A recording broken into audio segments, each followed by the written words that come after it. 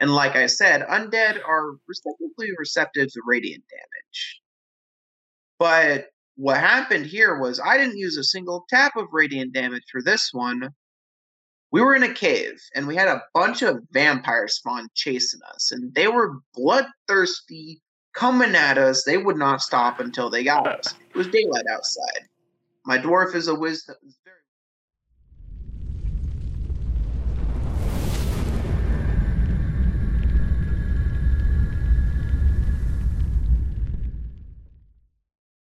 They reflected on their own memories of victory as gladiators. The successor was always proven to be one who was prepared and equipped for any conceivable combat scenario. Oftentimes, they relied on their skills as artisans to supplement their effectiveness in combat. With their artisan skills and equipment in mind, the Pathfinders thought they would soon need to take what supplies they had gathered and take to their artisan work, preparing for what lay ahead.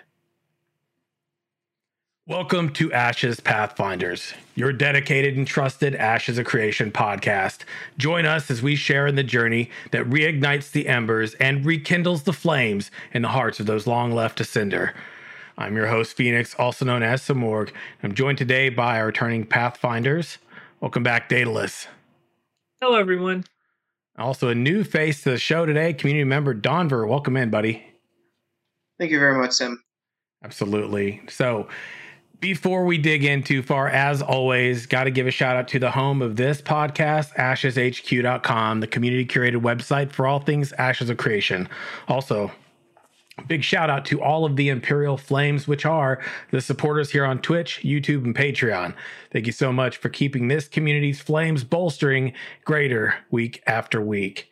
Also, if you want to leave us some love, call in. You can call into 1-539-664-6801 or go over to @Ashes Pathfinder on Twitter. Look for our pinned post at the top of our feed.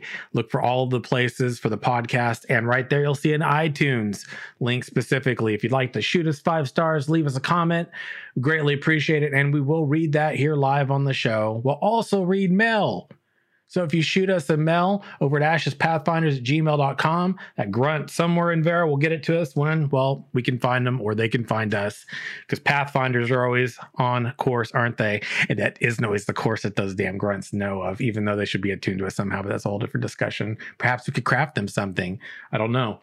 We'll see. Okay. Community discussion stuff, outlines, points that we got to make sure we talk about before we dig too far in. As many of you are aware, and if you weren't aware, some people didn't know about this when we talked about it Wednesday, but Ashes of Creation's live stream did not happen on Friday. Why, Sim? Why? Well, that's a great question. But usually when Steven delays things, there's a reason. We'll talk about our ideas on this shortly. But if you're not aware, it is going to be this Thursday, the 31st of March at 11 a.m. Pacific, okay? Also, Knights of the Phoenix, that's right, our guild for this community, which actually everybody on this show right now is a part of, by the way, so hammers up to our Knights of the Phoenix here. We are the community or guild that is sort of the spearhead of this greater community. So if you're looking for a good guild with good people and good times, might be your place, homies. It is definitely the guild for the Pathfinders, the Ashes fam, and pretty much anything you all see around this channel specifically. We had our community night again on Friday. As always, you are all welcome to join us. It's open to everybody, but our nights definitely lead that. We've been playing City of Heroes recently, which we had another good day last Friday. It was really good to again see new names and faces, part of that. And Daedalus has an article, as we talked about last time, that will be going live on Ashes HQ tomorrow. So look for that on the Ashes HQ Twitter, in our Discord, all the places you'll probably see it. I see something about your faces. Okay, we'll get to that later in chat. All right, chat. Welcome in everybody, all of our Pathfinders who are here to join us live. And in typical Pathfinder format, for the first time someone joins our show. Right now, Donver's not a stranger to the community, but he's new as a community member joining the show on the round table. So this is when we say, Donver, why don't you tell us about your Ashes origin story? What's that, Sim? basically, how did you find out about Ashes? What really drew you into it? What are you excited about? Any plans you have for the future for yourself, both in-game, community-oriented, any of that? Anything you got to share with the community here? Well, I originally started getting into Ashes actually recently after I ended my time with the MMO Albion Online. Something that really drove me into that game was the crafting system, because the rest of that game was not my forte. And I originally just looked up an MMO with crafting systems, and I actually saw a YouTube video from Lazy Peon. That's how I originally started my Ashes journey, with that one video from Lazy Peon. And I'm always driven in MMOs by crafting and community, as well as roleplay. Healing and how healing is handled in video games as well is a very core integrated part of my enjoyment in Ashes. So I also would like to focus on being a dedicated healer as well as a dedicated crafter. Nice, man. Yeah, good old Lazy Peon, man. The gateway. He's like the gateway creator, right? Like, I don't know how many people have joined this community, the Ashes of Creation community specifically, that have referenced the Lazy Peon as, sort of like the person that, sort of brought them here in terms of caught their attention or, raised awareness to the game. Well, yeah, awesome. And definitely glad to have you join in. You're the first, but we were talking about this before we went live, actually. And yes, Lazuki, when you try really hard to distract one of our panel members, what happens is Twitch comes in and hits you with 4 ads back to back. I'd like to call that quick karma. # get dusted. Okay. It's a thing. Lazuki's also I think I got the baby powder somewhere in the back if you want me to get it. Tried to break Donver in the middle of talking. Good job. Donver, by the way, I suggest don't look at chat as you're talking moving forward, because it's clear people are going to try to get you to bust up, although it's very likely to happen. Yeah. It happens to us all. Right.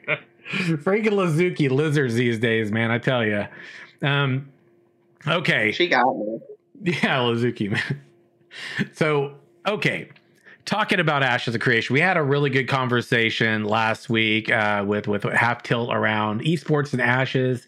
But today we're going to talk a bit more about the artisan professions. This is something that we do come back to and talk about regularly. Although I think today we're probably going to have a stronger focus. I know Donver specifically has in fairness, Donver is always, every time I'm live and we're chatting Ashes, or sometimes when we're just hanging out anyway, Donver will drop like ideas for potions in there. And it's really cool because I'm looking forward to the day when Quantarian Slurp, one of the Ashes devs who likes to drop by from time to time and hang out, I'm looking forward to the day when Slurp is here, Donver's here, and we get a nice big community discussion around crafting. Well, actually, Skylark and plenty of other people too.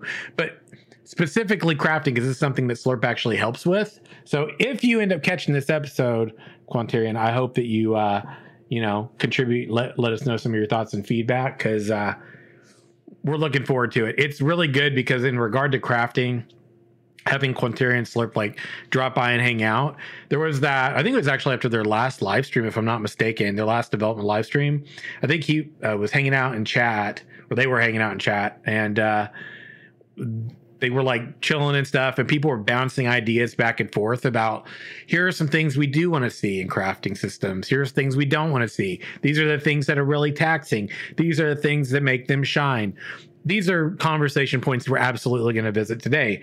But the thing that was really encouraging about that conversation with that bouncing between the devs and community members and myself was it was very clear that we were of a very similar mind. And that was a really good, refreshing thing to see coming from the devs, because this is stuff we haven't gotten a lot of detail about. We don't really have details. Everything in Alpha 1 was very rudimentary. Like it was there for people to burn time on more than anything. It wasn't completely reflective of what their plans are in the future. So we're going to talk about it today. We're going to get some ideas. I might have to shoot Slurp a DM on Discord and go, hey, listen. Do a Navi, be like, hey, you need to listen in. We had some ideas. We'd love to know what you think. I might have to do that. So that's a reference to a pre-podcast discussion. That's why Donver's probably a little bit giggles there. Okay. We'll quickly outline, as we've talked about previously, the current artisan classes as they're planned, and we'll do some reflecting on that. We'll, navigate through. We'll make sure that we talk about alchemy specifically, just for the sake of time, because who knows, it could be a longer conversation. I know I certainly have a lot of specific thoughts around that one. It's probably one of several that I tend to focus on with my main or close to main, alt main characters in MMORPGs, which I'm trying not to do that in Ashes. Stick to one sim. You need to have a life outside of games. It's something I'm trying to encourage myself to maintain in terms of self-talk. But quick review. Okay. So gathering professions. Currently, and I will encourage you all to join us over on Artisan Classes on Ashes HQ if you need to. All right. Here it is. Right here. You're welcome. As they are planned, gathering professions include fishing, herbalism, lumberjacking, mining, and taming. Now, as we're going through this, I want everybody listening, watching, or even you gentlemen to kind of like go, what feels out of place, not quite where maybe it should be, missing, because that's going to be a point here shortly. Processing includes animal husbandry and smelting. Okay. Crafting professions include alchemy, armor smithing, blacksmithing, carpentry, cooking, jewel crafting, scribing, shipbuilding, siege weapons, and weapons smithing. Okay, well, that's a lot for crafting alone. So any of these specifically that you two feel like it fits well together, doesn't feel like it's in the right place, maybe one artisan class that you could conceive of could exist that you just don't see there? No particular order. Like for me, it's like the one thing that I'm curious about is just kind of getting a final list of professions, like all three areas, because one thing that I have noticed is that, and I'm curious about, is each profession going to have like a progression, like a linkage back to gathering, a linkage back to processing, and a linkage back to ultimate crafting, or what I call production, but that like that end state where you're creating a product. And I also want to understand, and we'll probably discuss it here, is what kind of crossover are we going to get? I mean, are armor smiths going to need alchemists, right? Or are weaponsmiths going to need, lumberjacks and whatever? Like, I guess there should be, a logging profession somehow, like in terms of refining, like a carpentry maybe. In processing, I would see, smelting, we've got something. I'm not sure what the interim would be like processing, for taming. Maybe it's training. I don't know. But those are the kind of things where I just really want to see the interactivity. And that's what I'm not necessarily seeing now, because we're only getting bits and pieces, is how things all tie. Like one of the things that I actually liked about New World, okay, everybody, calm down. It's okay. What I like about New World, because I usually rant about it. What I like about New World is the fact that you had all sorts of like crossover, and the like somebody early on made an infographic, and you were able to see like all the different ties, right? And in that sense, it made you kind of make a choice on what you wanted to pursue, because you couldn't pursue all avenues. So it did feel very similarly to what I think Ashes might be. Now, granted, there was still like some things that were just carryover from prior MMOs. It was literally like a click game. Okay, you click, you wait a few seconds, and then you're good. But there was still some level of interactivity between professions that I liked. But yeah, I would say that's kind of my thoughts right now on kind of this first discussion point. Yeah. What about you, Donver? So about what's missing currently, you actually have something missing on the Ashes HQ, and that'd be farming. Okay, continue. Second, I honestly think there has to be a middle way point for wood lumberjacking and carpentry. When I think of carpentry, I think of making a bow shaft, but I think that carpentry should be in the processing area, honestly. I think they should add fletching, which is the creation of arrows and bows, into the crafting area. Okay. I can see carpentry also secondarying as something similar to building crafting, but I couldn't really go further into that because we don't exactly have all the information on how building in Ashes is going to work. Right. Yeah, I think the system that we've so far, like, I mean, if we were to like reflect on Arcade, for example, I mean, that's, you know, that's where Steven's part of his references are coming from, and that's definitely been the way he's described it. But I'm hoping it's not quite as basic as that, I guess. I mean, we saw some of it through their Alpha 1 dev streams as well, related to like some of the, you know, was it like blacksmithing, and you had to do that in towns in Alpha 1. You had to go to like specific shops or buildings that are in like towns and like just contribute resources. I think I'd prefer it to be, instead of just a resource dump, like maybe you got to actually take your lumberjack, you know, and actually get specific wood made through them versus it just being like raw wood materials that you dump in there, or like raw, like ingots specifically. Instead, maybe you've actually got to make the frames or something, that sort of stuff. Yeah. Another thing I see on here in the crafting professions that they kind of have parts that you'd assume would go hand in hand with other crafting professions. That is shipbuilding and siege weapons. Yeah. It interests me with shipbuilding and siege weapons because you have hints of carpentry in there, but you also have potential for hints of metalworking, which I can't really describe as armor smithing or weaponsmithing, so it'd be falling under the blacksmithing, which is interesting to think of your perspective on this, because would blacksmithing and carpentry not be the creation of like bows and arrows and like ingots or stuff, or would blacksmithing and carpentry more be the creation of said frames or creation of nuts and bolts, or the creation of these items? Yeah, so I think on that point, like I think that's a really good reference point, and this, I think it depends on what kind of frame, right? So maybe you could have a frame that's like just done via wood if it's just a wood frame, but if it's something that requires something more that has to be done via metal, etc., then I could see it potentially being in both. But you know what, actually, which one really gets me the most on here? I'm used to there being like leatherworking for doing leather armor, and then having clothing be your leatherworking slash, you know, clothing kind of in one. You see that with the Elder Scrolls Online. Although to be fair, I kind of would prefer that was just separate if it was me. So it's interesting because I see armor smithing, right? And that one has always just felt a little strange, because I'm like, so is that where we're going to have leather and cloth armor as well?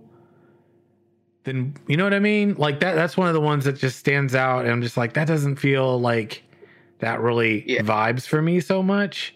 Mm-hmm. It's and the you've got absence a secondary, of. Sorry. No, go ahead. You've got another secondary point there is, where do you get the hides from and what tree? Would you get it from the animals you breed from in the animal husbandry? Is that specifically said? Because they also did say in their couple live streams ago, I think, the last one, that kind of what you'd use that skill for would be something similar to livestock, mounts, and other different professions like that kind of are sub tiers to that class. You could say metaphorically? Mm-hmm. Or would it be purely in the taming skill that you'd have to tame and then, you know, get the hides from? Or would it be something similar like in Albion Online? All leather comes from something you kill rather than something you create. Right. Yeah, and we had, so it's interesting because you mentioned farming's not on here, right? Which what was when we last? I It's think the on the last. wiki. It is, and it's also come up as being one since this was actually added. So good catch on that. But this does make me wonder because I think of farming, and I'm like, are we going to see something similar to that? Maybe related to like freeholds and stuff, to where it's like you've got cattle and maybe you produce, like sheep wool, or like, maybe some of them get put down and you take the hide. I mean, would that be more like of a, since animal husbandry is about the breeding and stuff, would that be like there? Or like, do we, where do you sort of draw the line between all of these different pathways and like where what could be? And I mean, certainly processing is a little, even with farming right on there, it's like 3, man. And I could see there being more processing and certainly hide collecting or wool collecting. I mean, I could see that as being somewhere in like that domain. Yeah, almost like skinning. Yeah. Could And be. then one thing too that I thought of as you guys were talking is like a precursor to cooking. You could have butchery too, right? True. And you That's a could very fair have point. and that could be processing of any like meat or fish that Mhm. you get as well, right? And preparing that. Um, and as far as like farming too, I'm just thinking like, okay, well, how would you specialize in farming? Would it be like in certain types of crops? Would it be, something like, or again, because livestock kind of came up when we were talking about animal husbandry, but is there, is that tree maybe something that is also related to like kind of like a farming, like set of farming professions? Yeah. Or is it like mutually exclusive to that like animal husbandry path as Yeah. well? So I think that's kind of maybe something too. And one thing I don't see here that I'm thinking of is like some sort of, I guess you have scribing, right? But is Right. there maybe a processing profession to get herbs into like inks that you use? Um, and one other that I think is missing from the crafting professions, because I thought it was mentioned, but I don't remember exactly when, but it's definitely been talked about. It's some sort of enchantment Yes. profession. Yeah. And I think that again, right? I could see crossover there with that, with like maybe jewel crafting or scribing or something of that nature, right? Maybe that's Mm, kind of incorporated there. Um, yeah. what one? Enchanting is an Go interest. ahead. Sorry, go ahead. One thing that I will say too, I mean, I know there's been a lot of talk about influence of lineage, but also, potentially Arcage too.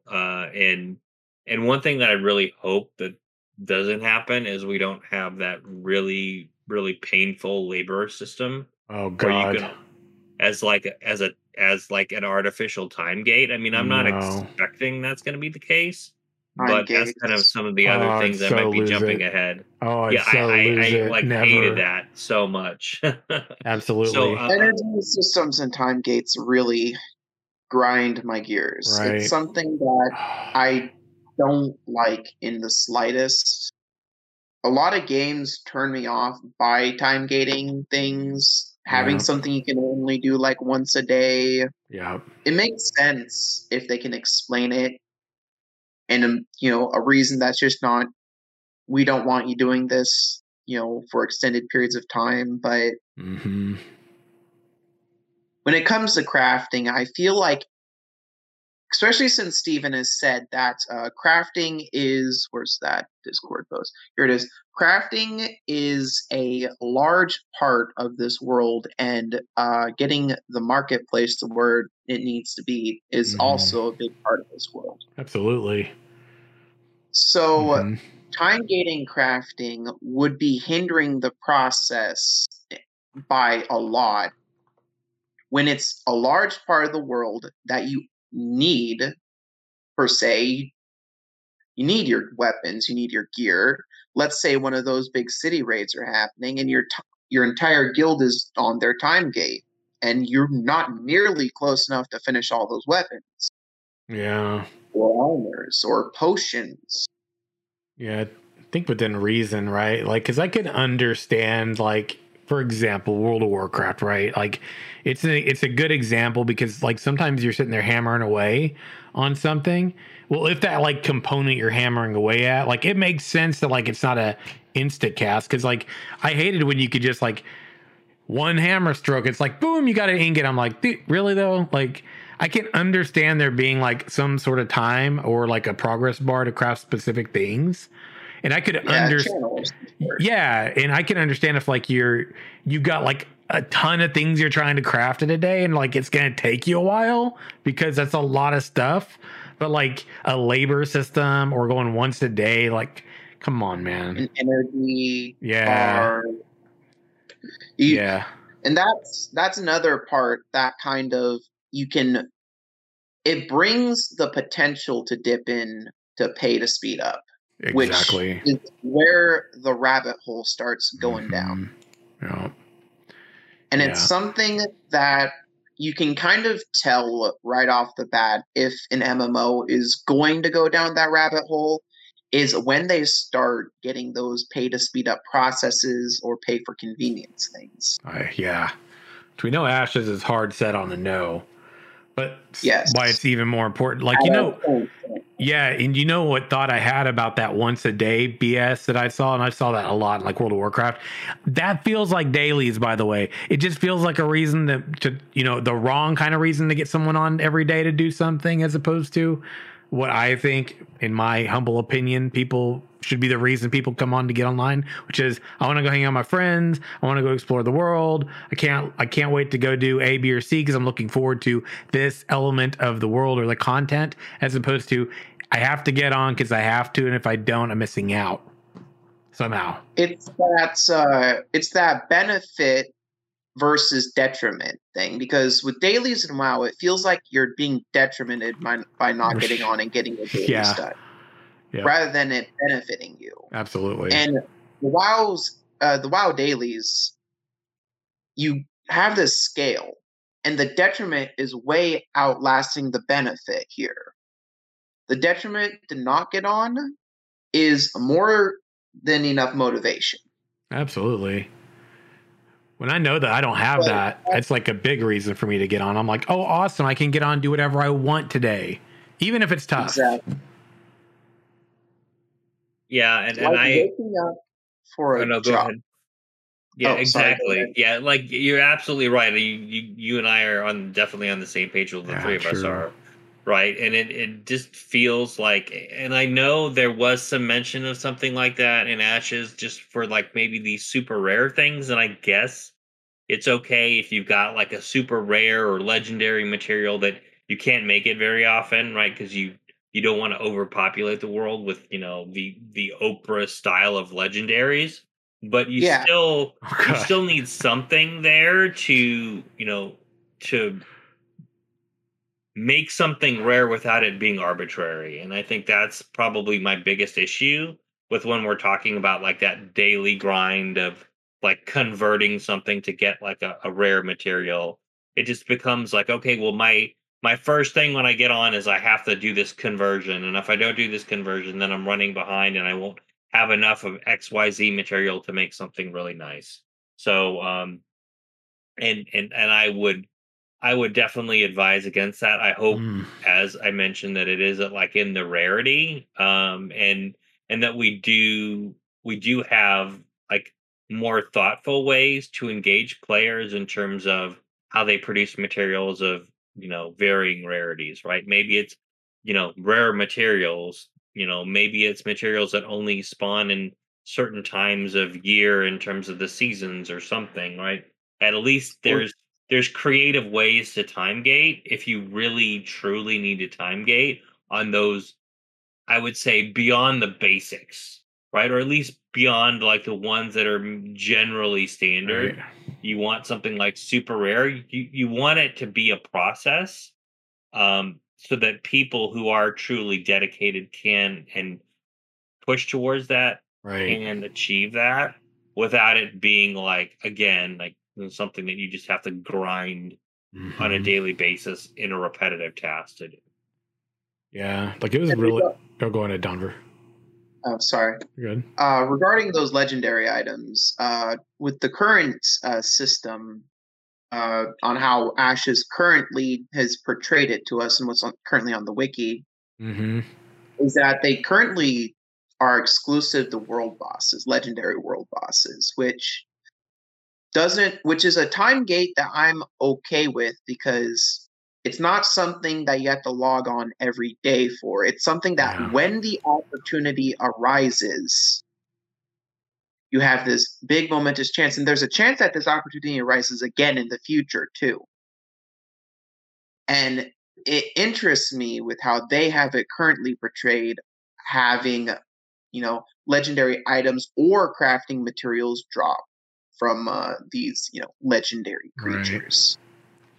Yeah, I agree. But what it interests me is that there was a quote here from someone. It was It was the May 15th, 2017 live stream that there are absolutely legendary items and that they're not obtained easily. And there are certain ones of these that there will only be one that exists on any given server at any Yep. given time. Right. And that's something that interests me to think about, because they also say later on, quote from the live stream July 9th, 2018, that legendary items are not intended to be temporary, with a notable exception being the royal mounts, Right. which is just something to think about, because royal mounts are semi time gated as well. With you have to be like, was it the governmental figure of the Right. big stronghold thing? Yeah. Mayor. You have the Yeah, mayors, and then you've royalty. got castle owners essentially, Yeah.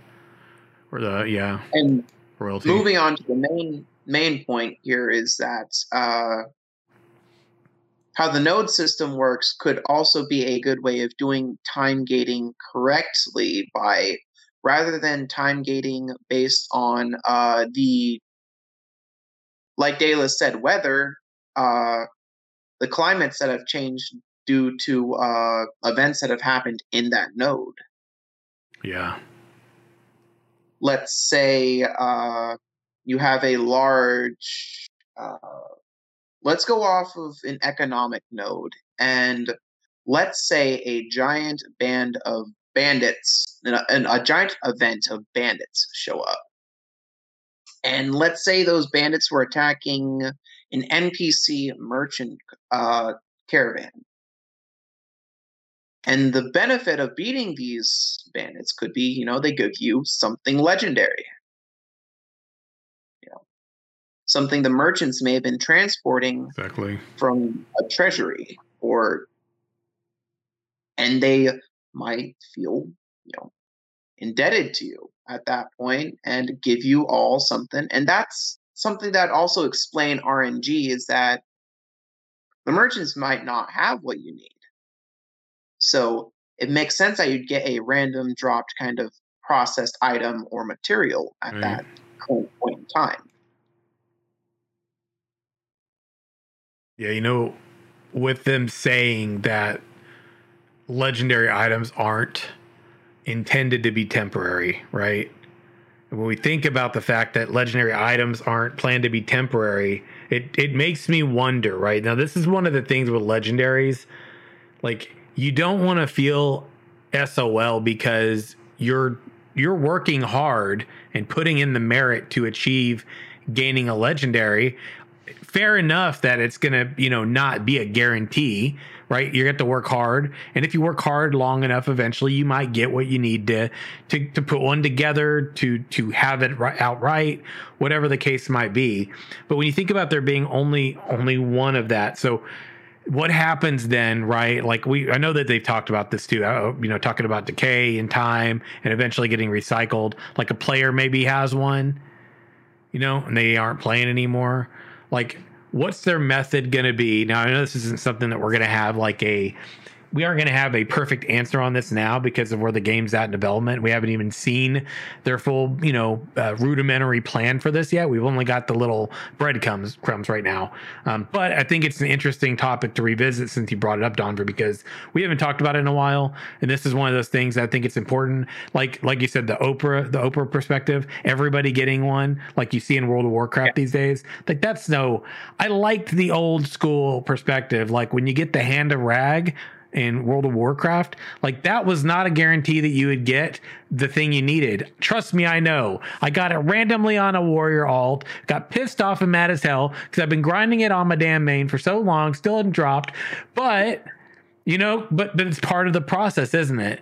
Oh no, and this is how the alt problem begins for Sim. But back to my point. If you get one and it exists, I like the idea that there could be different ones. And so maybe one of each different one can exist. What do we think is the fairest way to ensure that a legendary that's not being utilized by a player gets recycled back into maybe the pool? Or do you have a better idea about legendaries and how they should even exist in the game in general? I mean, I think it would be good if you get a legendary component potentially you can't use. I mean, I guess one thing is to like kickstart the economy is have it available. It's not like something that's ever bound, right? So you could potentially sell it. I mean, or convert it into a significant amount of raw materials that you might be able to use for a legendary in the future, but you need to refine this component for your particular class. So there's a few ways you can do it. I mean, I get very like nervous as we get into I could totally see RNG from maybe a rare or fine perspective. I get a little antsy when we start like potentially translating that into like crafting itself. So I do feel like if you do get lucky enough to get the drop and it isn't for your particular build, what have you, right? Is you have some options that it's not like, something you get and it's like gonna sit and rot in your inventory or you just have to, destroy it or something. Like there's gotta be something there that at least gives you like a decent amount of materials or at least gives you an opportunity to sell it. Because then what that does is that encourages interactions with the broader player base. As opposed to you like kicking rocks down the path and, wishing your RNG was better. Yeah. And something that at least is important to me is a quote from Steven in the Discord that happened right after the May 5th, 2017 live stream, was that someone asked if crafting in Ashes was going to have RNG aspects. The exact quote was, "People have been asking about RNG and that there isn't RNG in crafting except for the enchanting class." And Steven replied with correct. So, oh, shiz. What a find. I'm sorry, I'm nerding a little bit about this because I'm like, thank you. I need this in my life, man. You know what profession Daedalus isn't going to be. You're not going to be an enchanter because of RNG? No. Well, I mean, it may not be that bad, though. I don't know. Yeah. But I don't like RNG. Wow, PTSD'd me against RNG. Sorry. The reference to this is on the Ashes of Creation wiki, and if you go very down to the bottom of the references, you'll see the tweet under number 40 and 41. Nice. Nice. The respective tweet, the respective Discord messages. That's what we like on the show, facts and evidence. Yeah, man. So talking about enchanting, right? Said that enchanting services are sold at player stalls. There are two types of enchantments. Now, whether this is going to be, this is the thing. Is this going to be player artisan class or is this going to be specifically like player stall oriented. This is interesting because there's vertical and horizontal is what he said, right? He said there, Yes. like you said, there is an RNG in crafting, but there is a small amount of RNG in enchanting. He said over enchanting items. So we heard about this one before, right?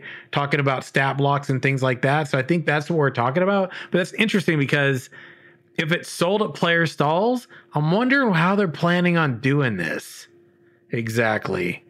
You know, is it like a crafted item that's utilized that you have to purchase through a stall and then you have to apply that and like, because I hear that and it kind of reminds me of something I absolutely do not like, by the way.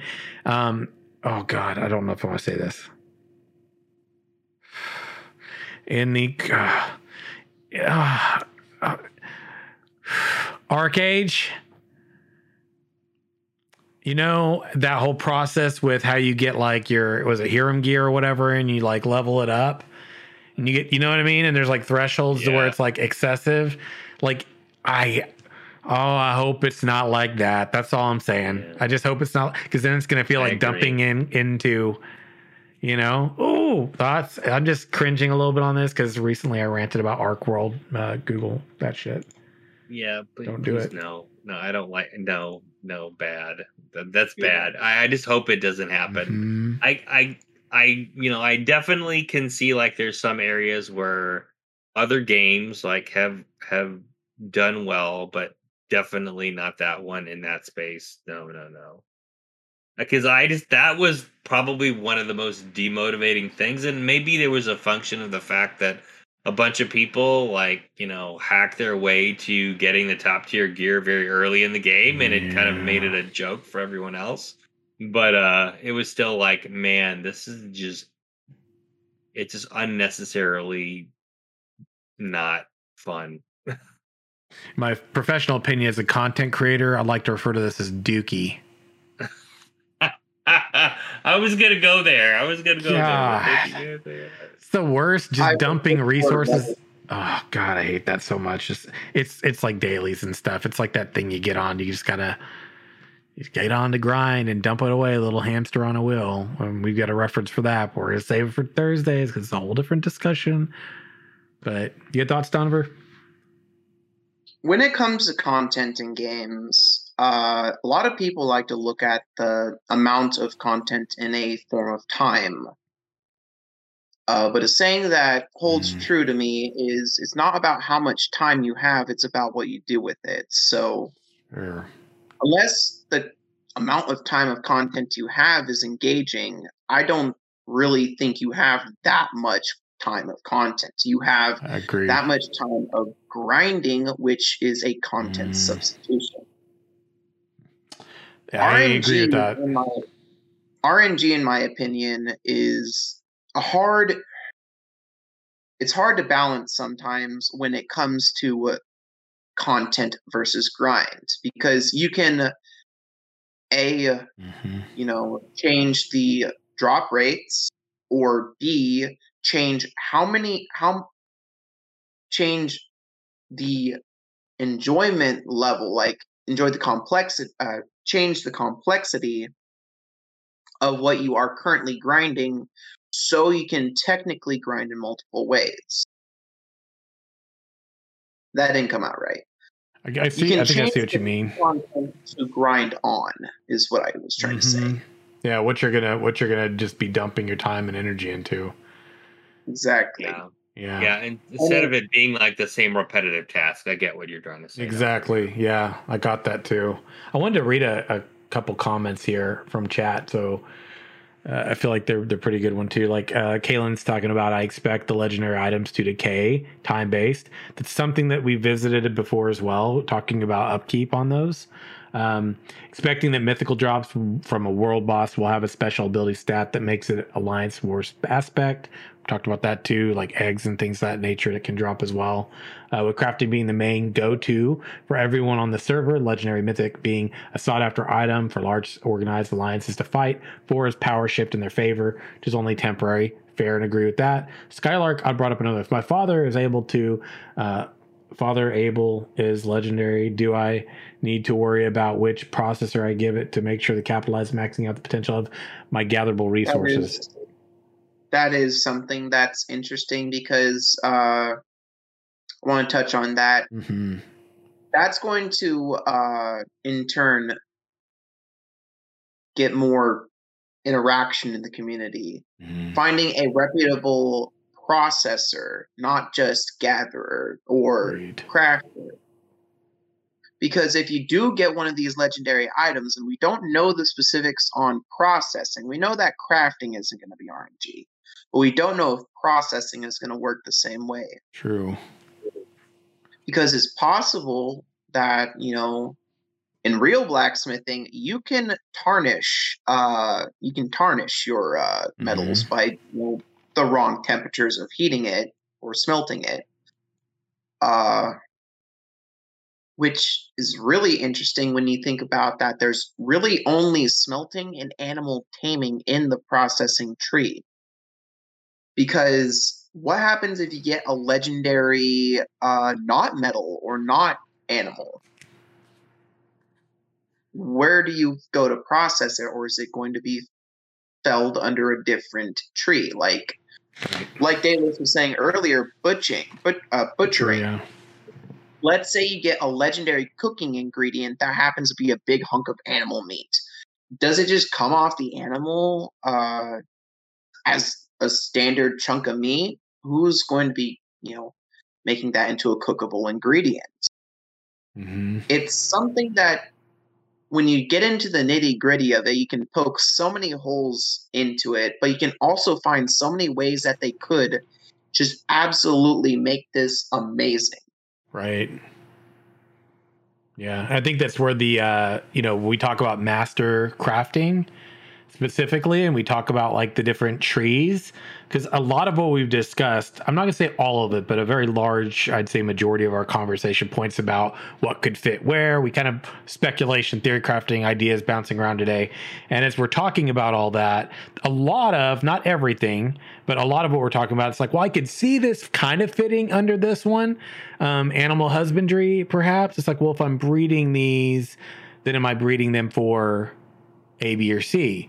Is that going to lie somewhere in one of the potential pathways that, as someone who does animal husbandry, I can master a specific tree, still do the majority of it and be good at it, but maybe one branch is specific to A, B, or C. And could these be some of those branches that we could end up seeing? The one that still just gets to me though is I'm like, armor smithing. I can't help but come back to this one, right? I look at that and I'm going, it's the one out to me when I look at it and I go, okay, shipbuilding, siege weapons. I can see that kind of being maybe in the same domain because it's large structure, right? Stuff and thing. And I can see that if I can see you go to the person who makes boats and they also can make artillery. It would make sense to me. But when I look at this and I see, okay, so weaponsmithing, armor smithing, blacksmithing, I'm like, that one, those three to me specifically, it's like those could all be in the same, it could just be blacksmithing. And then where's like clothing and like, leather armor? Like, where's that at? Because that doesn't seem like a smithing. I know I'm getting hung up on words here, but. Yeah, but it still doesn't appear like it's a full list. I guess that's right. Working as intended, right? And right. is only going to release so much. And kind of the way I look at it too, as I go back to what the team has said around specialization, they really want to focus on specialization. This is something I'm really a proponent of. Is you do need to make those higher tiers like something that somebody really needs to achieve. You need to give them an opportunity to specialize, because then that provides more opportunities for variety in the crafting system and variety in the community in terms of the economy. Now, granted, you don't want to necessarily make like one specialization like meta versus the others. You want to be able to kind of have an even split. But I kind of see like what you're saying, Sim, is blacksmithing might be the starting point. It might be like your basic tier, and then maybe your next tier might be like journeyman or something of that nature. And then you might have like an armor smithing and a weaponsmithing tree, or a siege weapon or a shipbuilding tree, or what have you, right? I mean, it really depends on how they want to do this. Then it kind of just spiders out to a point at which you might be a weaponsmith that specializes in one-handed blades, right? And then by the time you get to that whatever, like, Jedi master level, you're making, like, the longsword of Sim, right? I mean, you've got that opportunity to be able to make something really good. Leave it alone. Don't go there. Once we're done with this, I've got an interesting comment on that longsword of Sim, and with the recipes and a quote from that. What? Okay, so real quick, I don't think we need to talk about. You know what I'm realizing? So not only I want to take a moment too. Like, if you are ever visiting Ashes HQ and you see something new can be updated, please shoot it my way, because I'm like, this is why I love the fact we do this podcast, because quite frankly, like, it gives us an opportunity to revisit things, and it helps me to catch stuff that maybe it's been talked about since it was, a page or a specific module on the website's been worked on, so we can actually go update it.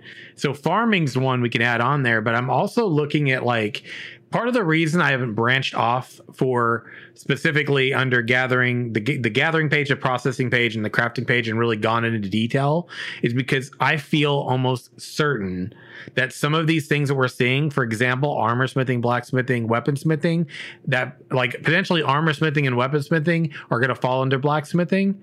And I don't want to go and organize something that's going to have to be completely rewritten and reorganized later. I want them to give us a solid structure. But I am seeing another thing to add. So farming we can add because that's come out. Gear progression, I feel like, could be a useful tab as well. So I think probably that's going to be under, I don't know. It depends on where that's going to fit, because enchanting is part of gear progression. There's enchantment appearance can go under that. You've got weapon progression that can go under that. Armor progression probably as well is going to work similarly. They talk about item syncs on there, which could go under progression as well, if we refer to the wiki and everything. But the thing is, we don't know enough details right now to really iron out too much. So if you see something that is likely not to change a whole lot, or is you've got a good place for it, shoot me a message and let me know, because I got 2 things, technically 3, that I need to add now, which is good because I got things to update. One of them's a whole different topic, related to treasure hunting and stuff like that, but we'll talk about that another time. So anyway, and the community is really good at helping to kind of keep us in track, because I could think something goes under maybe trade or economy or crafting, and maybe it doesn't really fit there as well. So many minds can help to keep things organized efficiently. So if you ever see anything, you're like, hey, this could be updated, or we're missing something that could be added, shoot me a message, let me know. Always beneficial. I'm hoping that what we were last talking about moved on. So moving on. Did you have any other thoughts about things other than the longsword, or do you actually have a specific on that? Yeah, actually, it's about the recipes and a couple of comments that have actually been made about the recipes. This first one's going to come from the January 28th, 2022 live stream about the ability for players to create original recipes. Yes. It's not said to be present in the game at launch, right, but they did say they may include it late at some point in the future. This is what interests me about our previous topic about legendary materials. And if you can incorporate legendary materials into custom and original recipes. Ooh. Interesting. Because at that point, it opens up a certain level of customizability, where how I would assume original recipes, this is coming from just speculation, right, possibly each material would have an attribute tied to them that would change how your kind of item works. I'm wondering if a legendary item could have an attribute that's tied to it that would be considered that item legendary, or if the material itself being legendary makes it only available in legendary items. It's like thinking about if was the metal that made Excalibur rare, or was Excalibur itself rare, is what I'm getting at. I get you. Yeah. So that's an interesting topic, and it also reminds me, this is not a crafting, well, technically it does tie into like the crafting idea and recipes and stuff, but I think this is similar to some things we've heard them talk about in regard to some potential design plans or definite design plans. For example, tavern games are something that you can, like, someone could go find or come across something that essentially would teach them like a tavern game out in the world, bring that to a tavern, and it can become a staple for the tavern, right? So you hear that sort of topic, and I can't help but not feel like this runs somewhat parallel to what you're talking about in possibility. It runs very similarly, of course, because when it comes to recipes and creating your own recipes, that begs the question, can you make your own tavern games from what's available in the world? Right. Could you make your own rules for a dice game that then maybe your local node can pick up on and learn, to gamble with themselves? We also don't know what tavern games are going to be, like, a mini game, or just like, oh, you roll the dice and then poof, your results come up. Right. And it's something that we just don't have a lot of information on because, of course, it's something that may be included in the future for at least the custom recipes. So I would assume if they add custom tavern games, it's also a may be included in the future. It's not a guarantee at this point, and we don't have the information for it. Same for like tavern dishes, right? Because remember, the buffs provided that are unique to a tavern if you were to, eat some tavern recipes. So like these are all in that general domain of player agency. Like what level of player agency is going to have an impact on the level of creativeness that you can have, or creativity that can be utilized for, some specific, pattern, recipe, dish, whatever it might be. And I know some people in the community, I remember that day, because I remember that particular stream in January, we ended up talking about it. And I remember on one of I can't remember if it was that day in the Ashes post show that I do after their development live stream, or if it was the following couple days later when we did our Ashes Pathfinder podcast, and then we were reviewing the topics off the Q&A that existed, where that was one of the questions. I can't remember if which period it was, but I know that there was definitely, I recognize a sense of division between people in the community in my own chat on this subject, right? Because some people are like, well, if you have that level of player agency in which an individual can create with, maybe like you said, Don, for a specific dish or recipe with the materials that exist in the world, within some level of some level of monetization from the games or whatever they outline, some framework is what I'm saying that the game provides. X item can be mixed into X item. Exactly. And maybe there's still only a limited number of things, but this, if we're real talk right now, this is one of the things that both is very inspiring and also very like scary in some ways because of that level of complexity. We talked specifically about animal husbandry in a previous show and how that seemed like they were framing that to be very, very expansive, very complex. And one of the things specifically with Stephen, and Stephen said what? He said that there could be no two created mounts or pets or whatever through animal husbandry that would look exactly the same, right? So then you think of that and you go, are we talking a similar level of customization for something like this in regard to recipe creation through player agency? And then is that too much? When you think of that for every profession / artisan class that there is in the game, is the scope is it too tall an order? Like we said in that Ashes talk, is it too tall an order? And does that like concern a lot of people, and do they want it? And some people are like, no, don't do that. because if you do that, then that's too much agency. There's going to be too many problems. It's going to have too much to manage and monitor and balance and all of that. And other people are like, yeah, but imagine if you can do this and maybe it doesn't have to be too difficult for them to manage. Then you can't help but wonder about something like Unreal Engine 5, helping them with productivity. And who knows? I'm not a game developer, right? I just tinker. My thoughts, though. You all have thoughts on that? Future technology might also make this a lot easier on the development side. Yeah, and I've been thinking about this a bit too. I mean, there's ways you can have like perceived complexity without it really being complex from a player perspective or a UI perspective or what have you.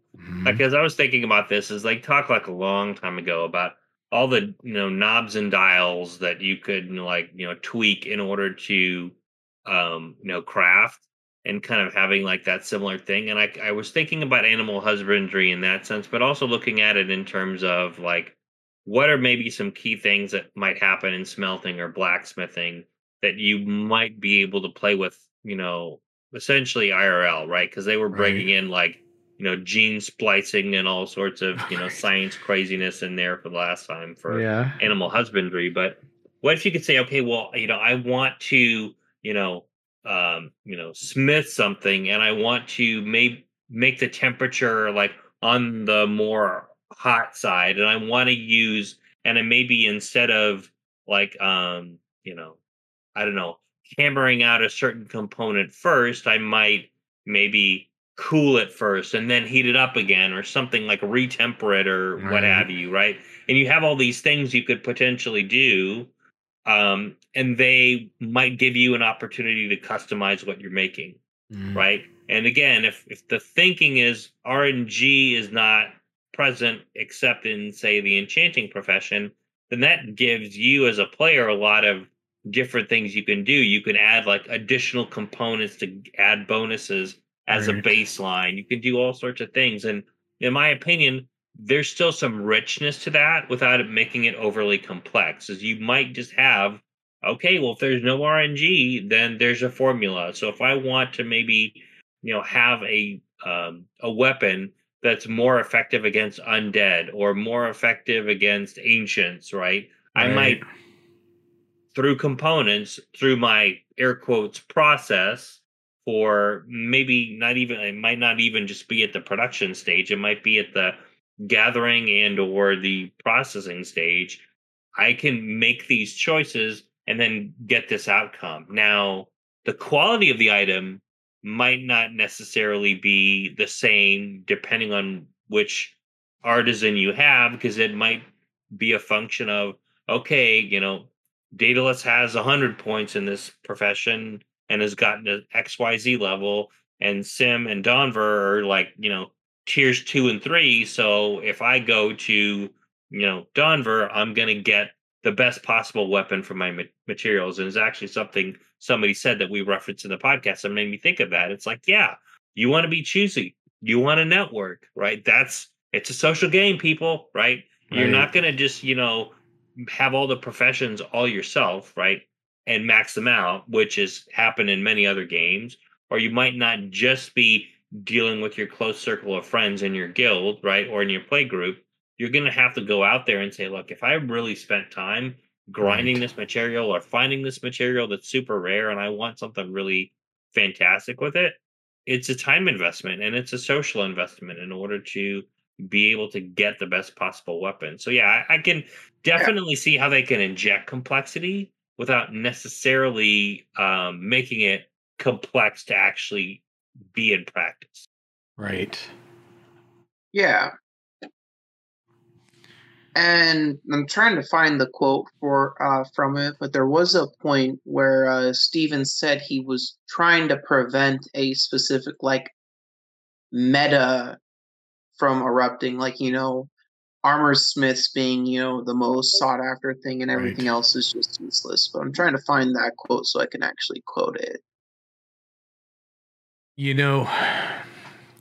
Yeah, this brings into, I gotta make sure we have some time to talk about this too. But like we talked about earlier, we came from yesterday talking about esports and arenas and all this stuff.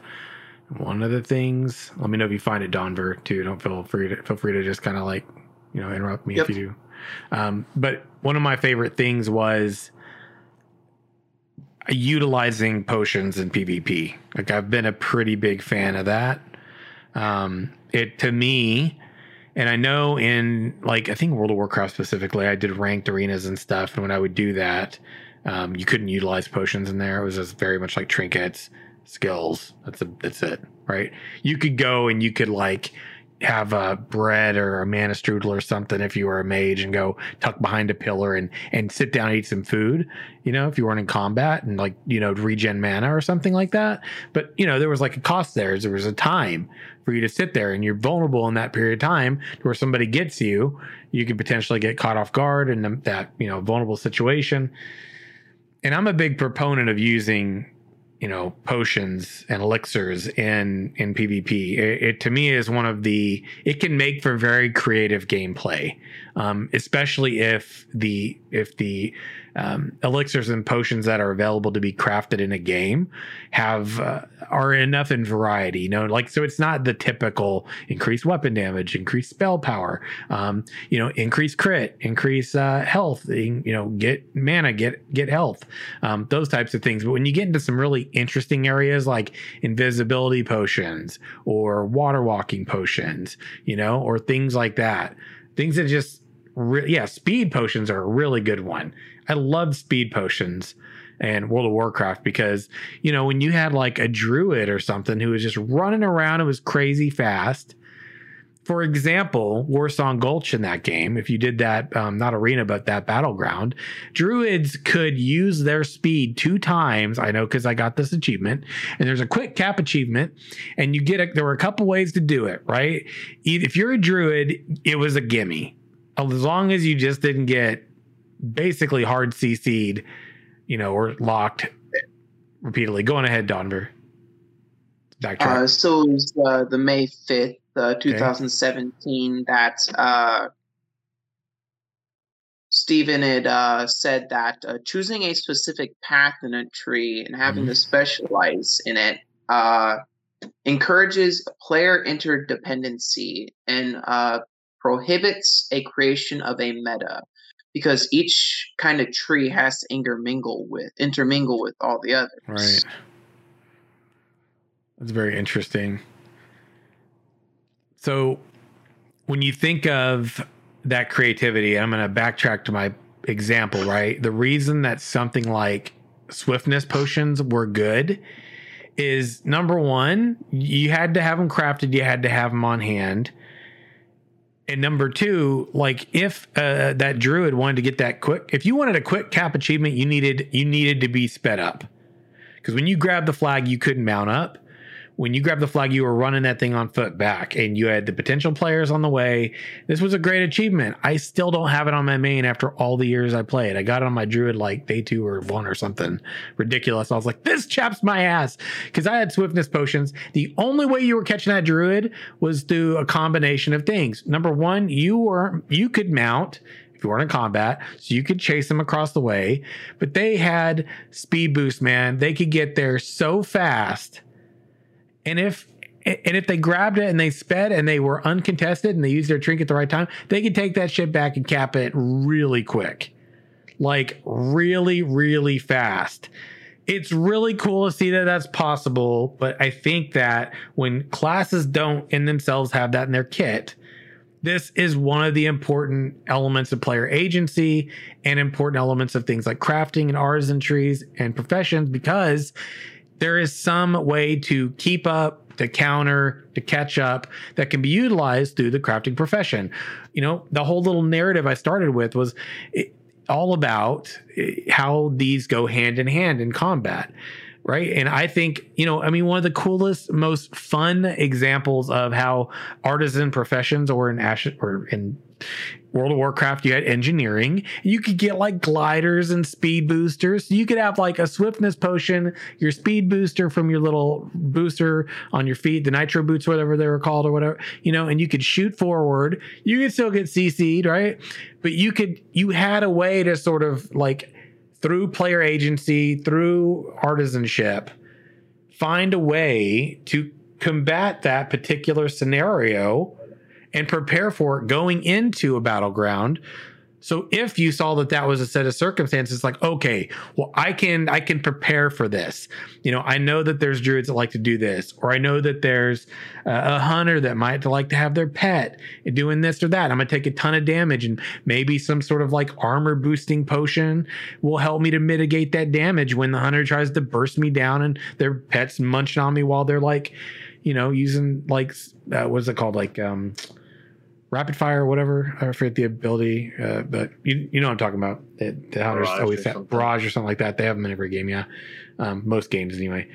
So it's important because to me, and I really hope to see Ashes capitalize on this. And again, it's just that we don't know whether that's going to be used in arenas. We know in open world PvP, I don't see why it wouldn't be. When I think of arenas and those like instanced sort of scenarios where PvP happens, this is one of those areas where alchemy can be such a godsend in PvP. To help balance those scales, so to speak, between classes and the different dynamics.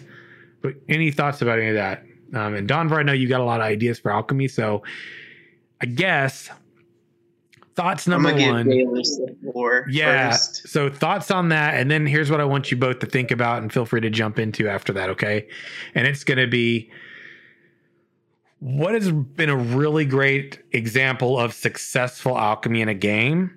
And then maybe what on the other side of that scale is like this has just made that experience not good, trivialized, and then that can be a branching discussion point to other professions as well. I know it's a lot.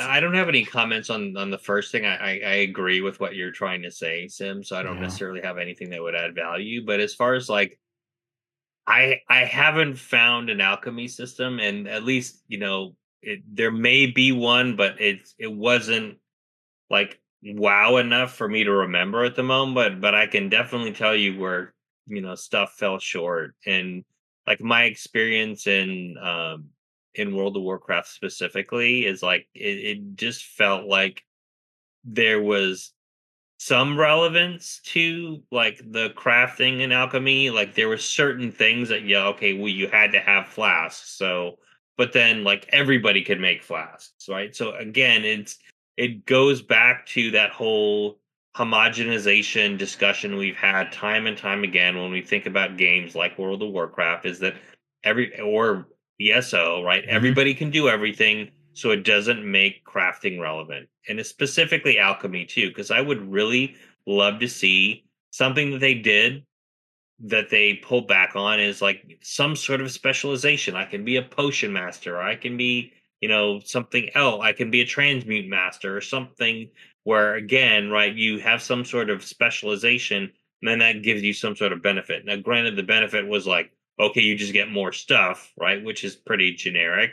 But I would love to see, like, as we get into like things like alchemy or crafting professions in general, is that investment versus reward being a little more significant, a little more relevant to the broader world. Like you might need, in your guild, multiple alchemists that can do these different things, right? It's not everybody trying to drive to get to said one thing. And that, in my opinion, would make a crafting system, especially alchemy, pretty great, and make alchemy relevant also. Like, and I said that before, but I kind of mean it in a different way, saying it again. It's really about, you almost need alchemy in order to be effective. And it make it something that is not only effective in the sense of like your day-to-day adventuring, but it could also be like something that you need for a quest, right? Or you need a particular alchemist or a particular skill to get this in order to complete maybe a larger, more epic quest, right?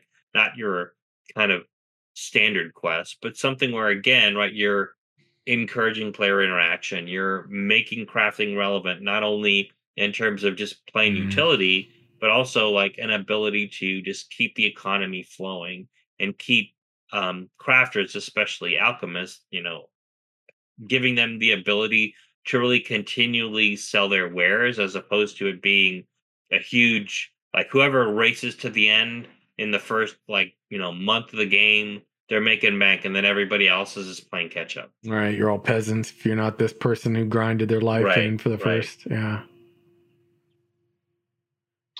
So when it comes to my thoughts, and Dallas actually had a lot of different points that I want to expand upon, but I'll put this in the correct order.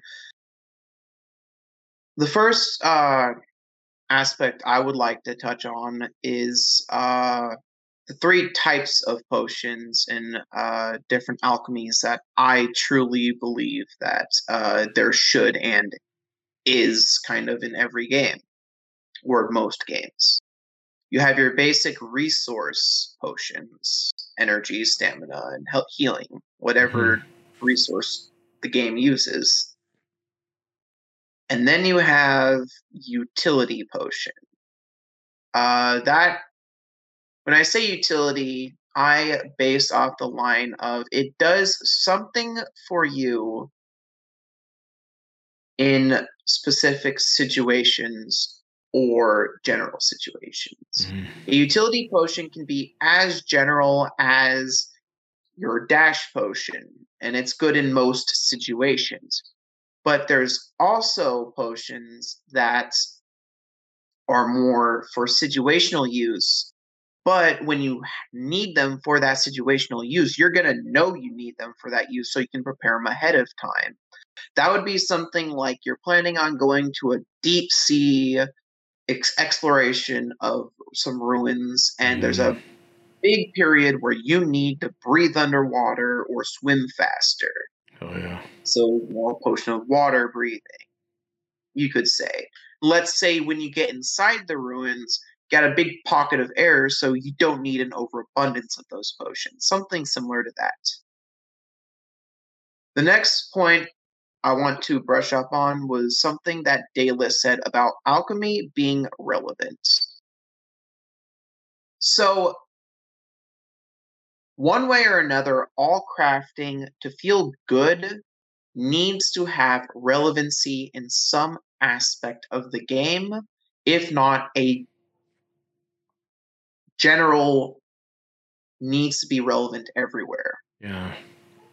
But consumables are something that has to be amplified on. Because with consumables, it's tough. Because it's not something you can always have on you. It's something you have to make, use, and make again. Yeah. So people, when it comes to consumables, want to find the most powerful consumable and only make that. And that's something WoW did wrong. Absolutely. Only the highest tier healing potions in WoW were relevant at all. CSO too, by the way, like very specific ones. Yeah. Fire potion. Good example. But unless you find a way to make even, healing potions relevant throughout the process, so that one person who grinded all the way to the end isn't the only one making bank, can be solved in something that Albion Online uses in their crafting system, not in their potion making, sadly, but in the rest of their tools, is that you need in their processing, you need lower tiers of that material to make higher tiers. Nice. I think that makes sense with potion making. To make a higher tier healing potion, you need an already made lower tier healing potion, and you need to add extra ingredients and process it even further. I like that. I agree. That would give lower tier alchemists a reason to sell their lower tier potions, and someone who was like, I don't want to have to make a potion from level 1 and make it all the way upwards. They'll be like, you know what? I can incorporate the cost to buy the lower tier potion I'm looking for and make this higher tier potion. Yeah. And then just, and that's another sense of community.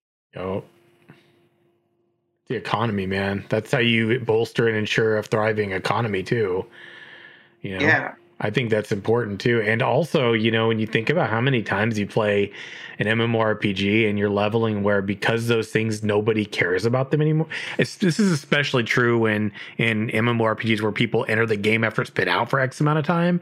And like now these things aren't relevant, right? And so now they're like making these things to level up for the sake of leveling up, but they can't actually like really make any money off of it because nothing you can do with them. Yeah, so they're poor by the time they get up to max level, and a lot of times, not always, but still trying to just get that profession up. But it's like, yeah. It's the argument again of, is it content or is it a grind? Yeah, agreed. Because you could theoretically grind all those materials and make those potions, and then just basically throw away those potions because you can't do anything with them later on. Yeah. And spend little money. You could buy the materials, make the potions, and throw away the potions because there's nothing you can do with them. And then you're losing money. It's a lose-lose situation in both ways because in one point, you're going to turn out broke by the end of it. And at the other point, you are grinding your mind out for numbing amounts of time. True story, man. Yeah. And on further with what I want to expand upon, I don't like crafting in general in WoW.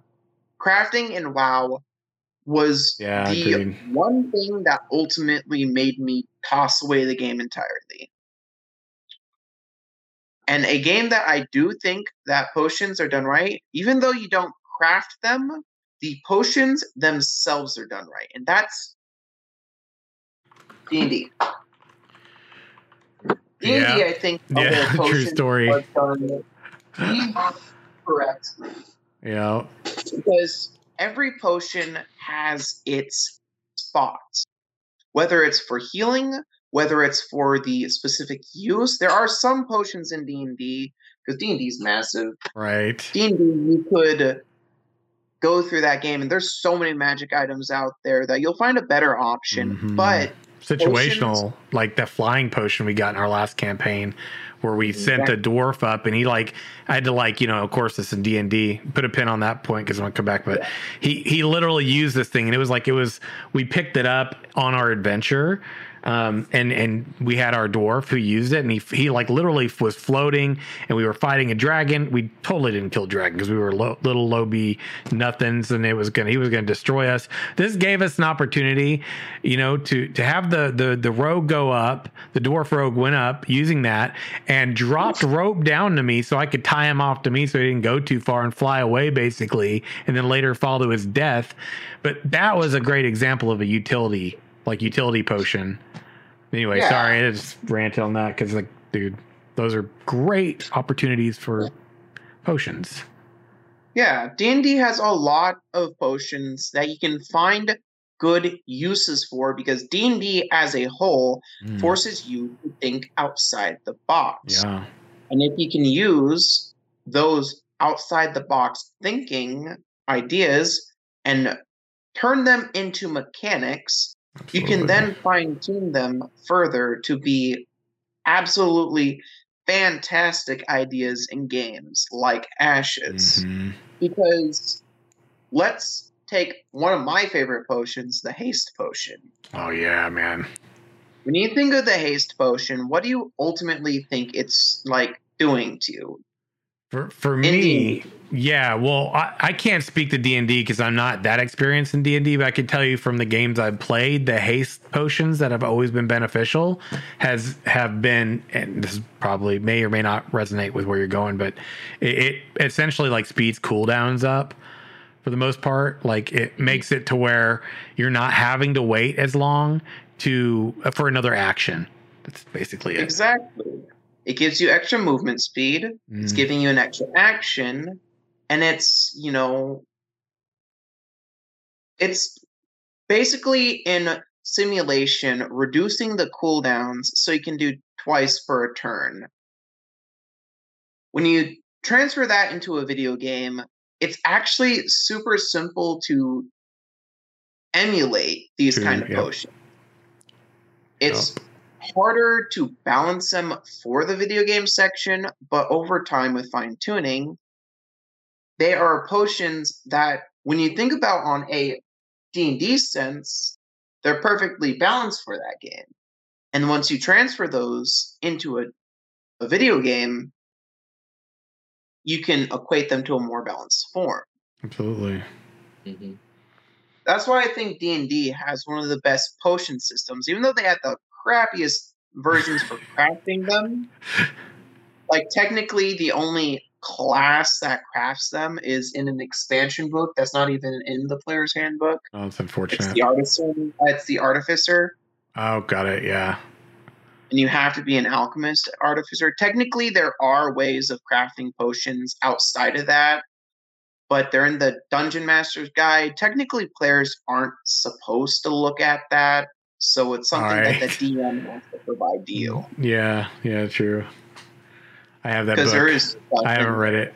Yeah, I've got the Player's Handbook, the Dungeon Master's book, and I think like the Bestiary one or the General Bestiary one. The Monster Manual, technically, the Monster Manual's another weird spot because you're not, we've gotten off topic. That's okay. That's a whole different discussion. I was about to go in on whether you're supposed to read the Monster Manual or not. Right. Man. I have not, for the record, the only thing I've even bothered to ever look at, just because I try not to spoil I don't want to spoil. I want to like be surprised, especially when it's my first experience of a game world or just tabletop, whatever.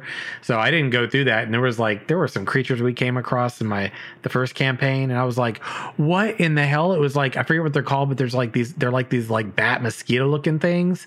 Those things are disgusting.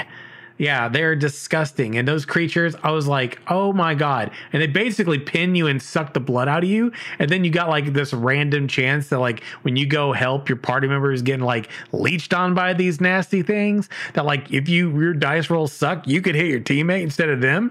Like that's a whole level of complexity that quite frankly, I was not prepared for. Luckily you could hit them you could kill them pretty easily, but there were so many at a time. You're like, oh my God, swarming me. Gross. The Monster Manual actually can transfer into the next thought that popped into my mind was Steven's comments. I think it was actually our last live streaming in February about mounts with abilities. Right. And if they could have combat abilities. I actually don't remember what he said, and I don't have a reliable source, so I'm not going to state anything. But that got me thinking about combat pets and what exactly the animal husbandry can do. Because I believe he was erring on the side that certain breeds could have potential abilities. Right. Which you would be thinking that, let's say you, instead of turning that into a mount, you turned it into a pet. Could you, in theory, have a combat pet? And how would the community think about that whole situation? I would like to actually, it's very controversial at times because it's like, why were hunters so powerful? Because they had a pet that did all the damage. And that's why they were so meta in most DPS situations, is because they had some utility like that. When you think about giving that to every class, it kind of negates some of the, you could remedy not having a certain class by having a combat pet, which is why I personally ultimately think that combat pets are something that should be steered away from. Yeah, we know that. Well, I think you can balance it by making whatever the effect is incremental, right? Versus a group. Yeah. The one thing that I would say WoW did wrong out of like the list that I kind of have mentally in my head every time I think about the game was the fact Yeah, exactly, right. It is definitely a compendium. But one of the things they did wrong in terms of like, Mm. balancing from a hunter perspective is you literally, and you could do that with pet classes like warlocks too, is you could literally replace a class like a tank with a pet. And Exactly. that's something that Hmm. I would say again, it's got to be a balance if you are going to have an ability to do like any type of combat pet, or if part of your class kit has a pet as a component, right? Obviously summoner is one, right, that I can think of off the top of my head. But, Necromancers. exactly, or Summoner. summoner Yeah. X, or X summoner, you're going to have like leveling variations of what you can do with a pet that's part of your class kit. You need to kind of have a sliding scale here. You obviously the pure classes are going to maybe have the more powerful versions, and then you're going to have Yeah. an intermediary one, which might be like, instead of like a summoner, it could be like a summoner bard or whatever, right? And then you're going to have the combat pets, which are like incremental. They might still be important enough where they're relevant, but they're not going to Mm. necessarily be the equivalent of being a full-blown summoner, right? And Yeah. dropping some knowledge on somebody. So that's Yeah. what I guess the way I would look at it. I'm not necessarily opposed to combat pets if there's enough thought um, done in the design stage to know what that spectrum needs to be. And it's not going to be right the first time they do it. Obviously, that's what testing is for.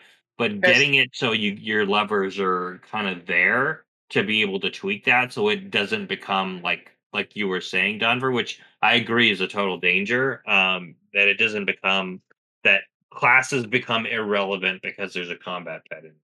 Right. And Exactly. that's one of the traits too that I want to read here. So to your point, Donver, I think maybe this is what you were remembering. Shout out to Skylark for helping out with the outlines. This is what I appreciate the community contribution for. This was one of the points that he was talking about in regard to taming, and he said there will be multitude of traits that are related to the appearance, performance, combat efficacy that breeders can bring forward in a particular mount or pet. No two creatures, and this is kind of piggybacking off of what I also mentioned earlier. No two creatures will be the exact same. There will be a stat block, example, speed, endurance, and ability systems. You can breed creatures and study the offspring to make Yeah. informed decisions when the features you want to pursue in the next generation become apparent in the offspring you have created. And that's a whole different ball game than like Ark's breeding system, because very much the abilities of the creatures in Ark, like I got a T-Rex and a T-Rex, their abilities are the same. The stat blocks for those creatures specifically are what you would monitor in breeding to look for where you want to boost the gains and sort of like those levers in terms of breeding for the blocks for the stats, etc. And that is what scares me about a breeding system that has combat advantage rather than just mounts or, Hmm.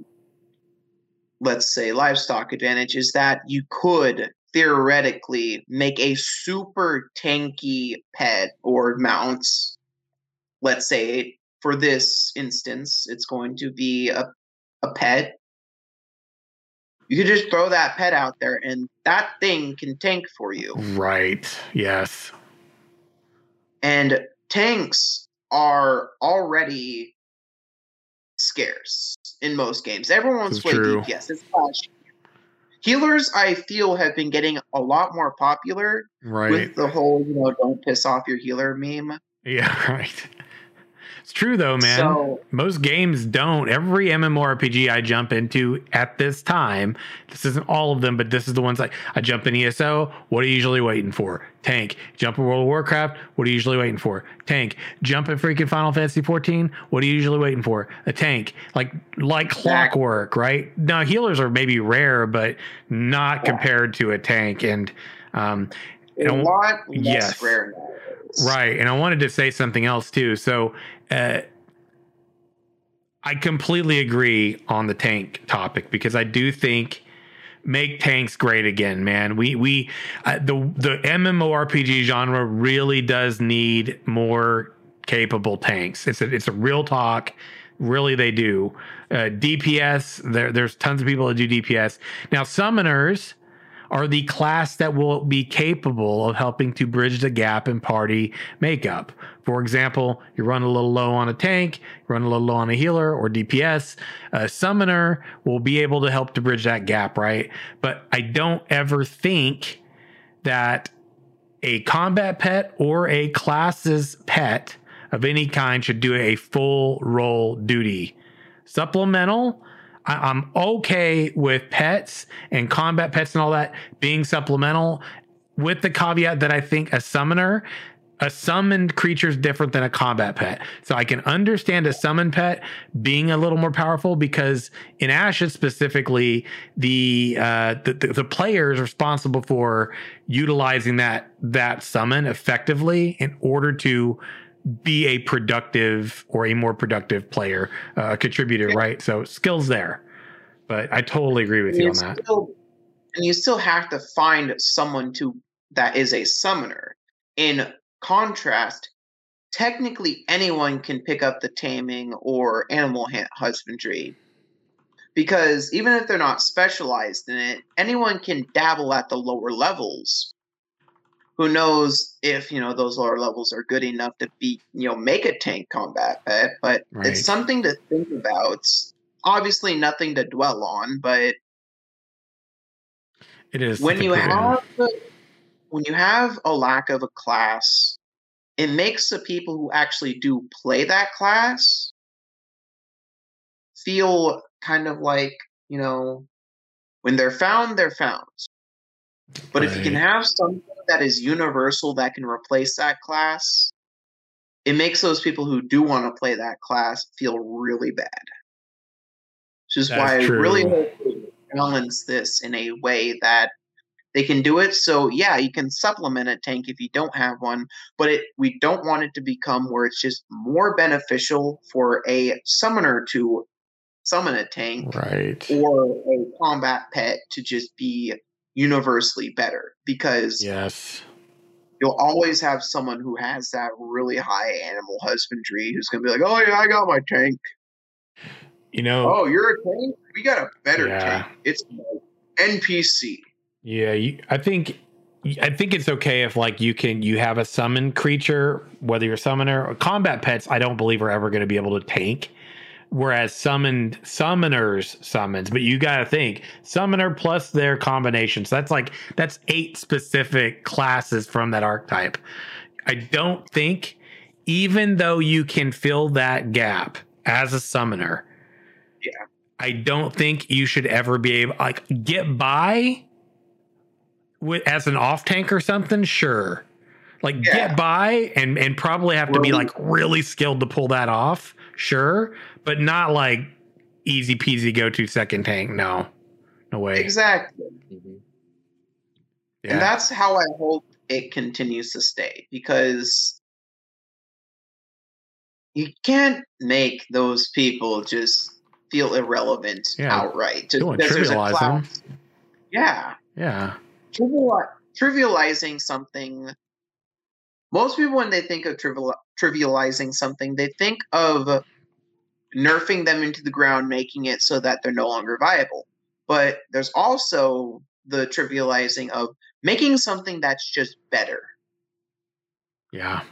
And that is designed for a different purpose, but is better than that person at the purpose that person who's specialized is.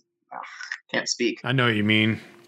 Yeah, you don't want to make it to where this thing is you can beef it up so good. They're just well, there's no point in me being here.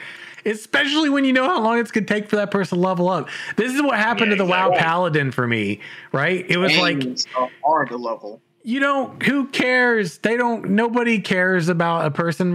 You know what I mean? And you know what else I miss from that game specifically? I used to love the reagents, man, that you would actually have to utilize for certain spells. So utilizing getting back on the topic of animal husbandry is definitely, we're not stretching too far here when we're talking about this, because this is absolutely a part of animal husbandry. And we're talking about the comparison between a combat pet and effectiveness of some creature versus a summoner and balancing all that. But getting back to talking about that overall materials in the world and the crafting system and artisanship, I used to love the fact that you could get a like light feather or like, fish oil or whatever it was. It's like gray, crappy item. And like it was unfortunate when they got rid of like the usefulness of those items. Right. Another example of something you could sell and make money off of after you collected enough of them because people needed them for their specific spells, like a reagent on hand. And then they got rid of all of that. And I think it's awesome when you take these like small little bits and pieces that come from different creatures and you're like, these are never useless. They're useful. And even if it is just creating that potion that maybe that level 15 can sell because that level 50 could take that as one of the base ingredients they don't want to have to craft to work on, using their higher end materials that they usually utilize and like buy this off of the lobies that are selling their stuff. Exactly. And it makes it so lower level crafting is never irrelevant. It might not be the most relevant. It might only be relevant in selling to craft that higher stuff. It might not be usable by, the higher level people. But those higher level people are still looking for them. Agreed. And there was a comment in chat too about summoner pet's going to be the primary DPS or just a bonus. And here's the thing. If they stick to what Steven said, which is it's dependent on, it's going to require skill to play a summoner. This isn't like a lower level skilled archetype, right? When you get that summoner, you're going to be responsible for your summon, which means you've got to carry out its function. So that means you're worrying about yourself, situational awareness, all of your own resources, etc., and your skills are essentially controlling this summoned creature. So now you've got the balancing act of you and them, and that combined is the damage, right? So someone who could be a number one DPS of the summoner, I don't think it should be because they're a summoner. It should be because they are a really skilled summoner and they've mastered a archetype that requires a higher level of skill as a player to function well. I think you could say that for all the archetypes, right? Fair. I mean, you shouldn't just have an I win button. No. Absolutely not. And I think that's another like problem I've seen in other MMOs. That you just have that meta that doesn't necessarily change. I mean, it might get tweaked and so on, and maybe not be as much of a meta, but it's still a meta, right? So I think that makes sense. There's always something that's just mechanically the best for some reason. Right. And no one's really gone outside of just trying to fix that issue sometimes. Yeah. And when it comes to summoners, it seems like with how summoners are acting in this game, it's a micromanage kind of class. Agreed. Well, in most games, summoner is a macro-manage kind of class, where instead of focusing on what your summon's doing, you're just summoning things. Which this is what I really like about how Ashes is going with the summoner, is that instead of making it a generic macro-manage, send this out, then send this out, and then send this out, and then do it all over again, you actually have to micromanage your summon. Yeah, and Daedalus was also saying is like when we talk about the archetypes and the classes, like I get a rock paper scissors system, and I get it, I do, but it's like there's nothing worse for a class, and this is the same for artisan classes. And I also want to piggyback off of these class dynamics and say also for Mariner classes, like I think it's important if you have a class or any specialization that a player can choose to engage in, whether it be their class, primary archetype, classes that follow as a result of augmentation. When you're talking about Mariner classes, when you're talking about artisan classes, I think the most important thing is really just, I can't stress this enough from my perspective, how important it is that you don't make one seem pointless because of another or all of the others. Give them all their strengths and weaknesses so that where one is strong and another's weak, the one that's weak in that area has the strength to contribute to help balance the other. I know that, development, combat development, all that stuff. This is the end game for developers, is the balancing act of all those different things. But this was the thing that, I mean, it killed a lot of classes. How many times have you gotten to an MMORPG and you go to play, whether it's because of artisanship or because of your primary class or your just class in general, where you were like, yeah, they don't really want me, or this is kind of not useful to me because there's something else that's better and it's going to require me a ton of work to get there. But also, more importantly, maybe this is what I'm passionate about and I want to play, and it's not useful if I want to play this way. It's an option in your game. Shouldn't it be useful? Yeah. Meaningful. Absolutely. I mean, it all goes back to design thought. And one thing I will say, and something you said, Donver, that kind of triggered me a bit. One of the reasons why I don't play pet classes in most games is I literally lose my mind when I have to micromanage a pet. I don't want to be able to do that. Or like buffs. Some people don't like that. Like where you have to manage a buff. Do you have to keep the buffs up in order to be effective? Actually, that I don't mind. Really? Right. All right, I mean, it's yeah. I mean, Controlling granted, let me qualify that. I don't want to manage a buff every 5 minutes. Yeah, I'm talking to you, Blizzard. Every 5 minutes. Okay, they fixed that now. Then there was like, are we going to have buffs? Are we not going to have buffs? Make a decision. Make your mind up, man. Exactly. But like in terms of like, I hope that summoners, because I do want to play a summoner at some point, right? Absolutely. Obviously, leveling is going to be hard, right? That's the intent. Mm-hmm. So I'm not going to have like 21 alts like I have in City of Heroes, Homecoming. But 21 now? 21, yeah, 21. Bro, I thought, was it 20? Was it 20 last night? It was 20, but then it became 21. Oh my god, dude, you can't stop. You got a problem. You've got a problem. I have 100 slots, man. It's like it's calling to me. Soon I will max out all 100 of every possible my option. Gosh. But anyway, back to topic. Back to topic. Yes. I do hope that there is some thought behind not making summoning or any pet option, like in terms of like class kit option, not combat pet. Yeah. I don't want it to be micromanaging because that's going to turn me off as a player. And I want there to be skill involved, right? It's like, am I making the right choices at the right time type of thing versus, okay, I need to look at my hotbar and like have to, make sure I hit things in a certain sequence at a certain time. It's more about being dynamic versus making sure I hit that rotation like spot on. Because I would prefer that the combat and I don't know where they are in this thinking in Intrepid, but I don't want it to always be a rotation thing where if I hit everything in this sequence, then I will do DPS.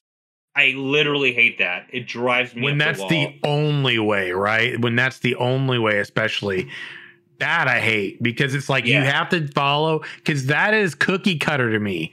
That is cookie cutter. And I can't stand it. I want the choices to be situational. I want to not have to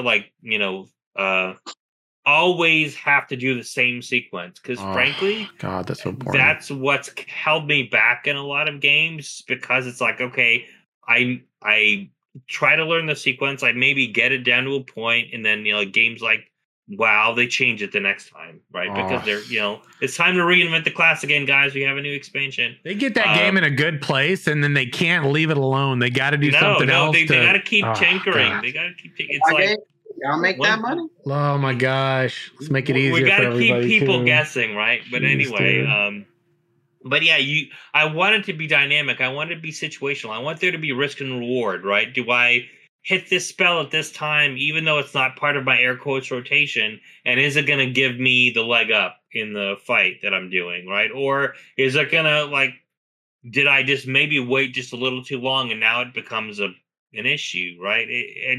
I just like it to be like more situational awareness based than did I hit, buttons 1, 2, 3, 4 in the proper sequence at the proper timing, like as a general rule every time, all the time. Yeah. That actually brings me back the D&D again, where a combat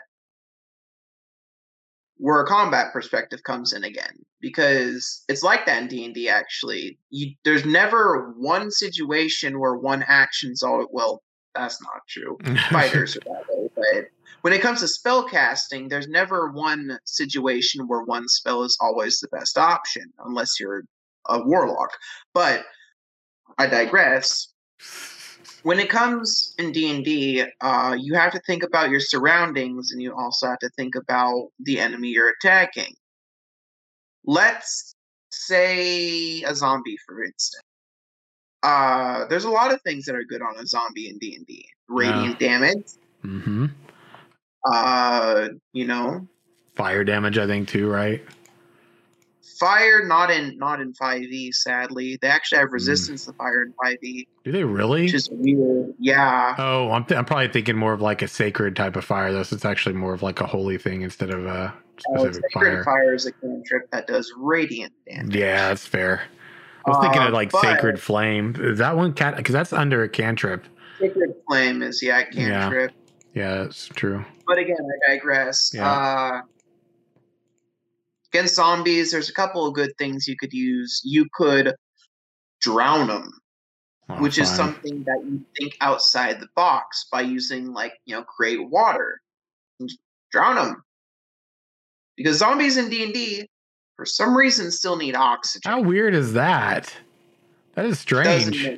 That blows my mind that's even a thing. Okay, this is a whole different topic, but yeah, fair. I feel like there's going to be an upcoming discussion where we're talking about D&D or Pathfinder's influence on Ashes and what really good takeaway would be. And I also feel like in that discussion, that's also one where since Steven's bringing this to, this is coming from his Pathfinder campaign, there might be some conversations where we say, why isn't something like blank going to be in Ashes when it could be done, as evidenced by other games or things that maybe would work similarly, or even systems that already exist that could be just adapted in Ashes, right? So there's definitely some discussion points on that.